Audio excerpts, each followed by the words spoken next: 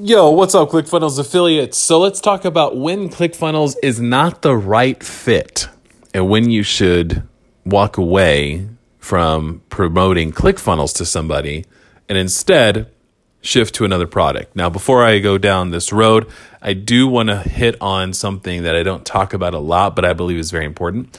I think that if you're promoting ClickFunnels, you fit into a couple of camps. Either A, you're an affiliate marketer by trade, which means that you really should have multiple products that you recommend. I don't think you should promote multiple products in the same space, because then it gets confusing. It's like, well, should I trust Alex when he says that ClickFunnels is the best option?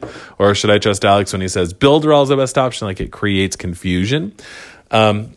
But I also, so you're either an affiliate marketer or you're an agency. And for an agency, if you're building stuff for other people, I think that gives you a little bit more leniency as far as talking about similar competing products. I personally only promote ClickFunnels, talk about ClickFunnels, and am an affiliate with ClickFunnels. But I think if you're an agency and you're dealing with people across all kinds of businesses, I think it makes sense to have other tools in your pocket. So just to start, I think you should, just so you know, I think having other affiliate tools and programs that you promote is a good thing. But however, so let's talk about someone who doesn't fit with ClickFunnels, how to recognize that person, and then how to transition the conversation so you do not lose the relationship or the sale. So I believe ClickFunnels is not a good fit. There's many different types of businesses, but I'll share a couple. Number one, I think it's not a good fit when, for them to use it if their sales are not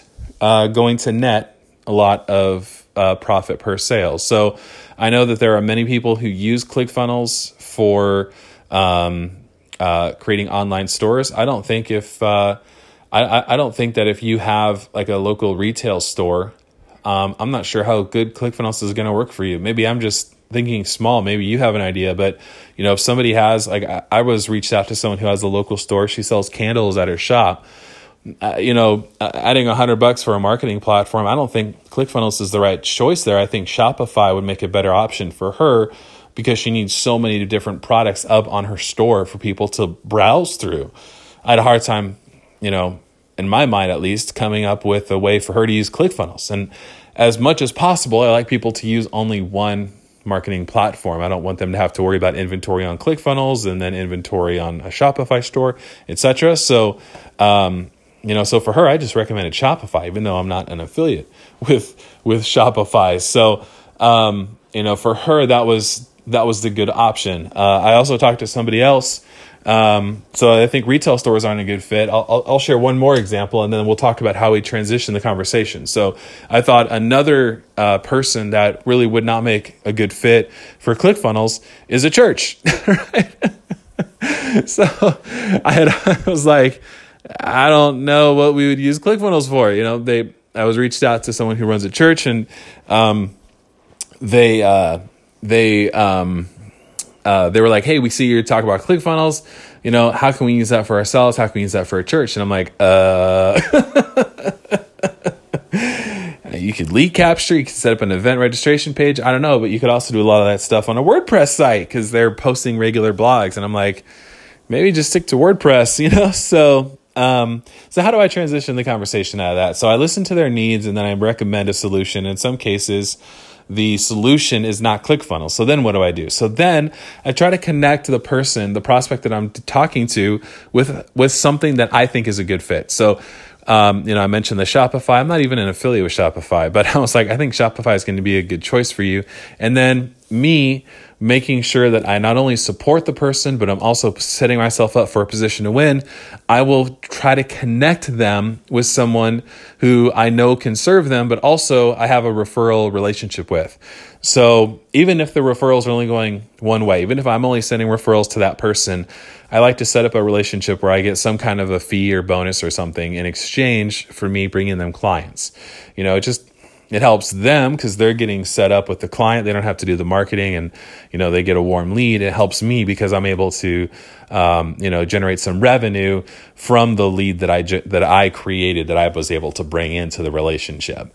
And also I will send resources and links and YouTube videos to the prospect that I'm talking to that could help them with other areas of their business, right? So like, I love chatbots. I think the church could use a chatbot. I think the retail store could use a chatbot, right? So, I could connect them with resources that I think would help them related to chatbots. I could share resources related to social media marketing. The key is when the conversation with ClickFunnels comes to an end, I keep the conversation going by introducing them to other things that I believe could serve and support their business as they grow. And it's important to recognize that the ClickFunnels conversation is coming to a close and when to transition. The key is to always stay in the conversation with the prospect, get them on your mailing list, make sure that they're subscribing to your YouTube channel or your podcast, keep them in the conversation, share other resources with them, and let them know, hey, I'm your advocate. I'm looking out for your best interests. I know that by me not referring ClickFunnels, I'm losing out on a potential commission, but I don't want to force you into something that I think isn't a good fit. So in this case, here's what I recommend you moving on to. So I hope this helped. I kind of rambled a little bit, but I hope this was beneficial for you.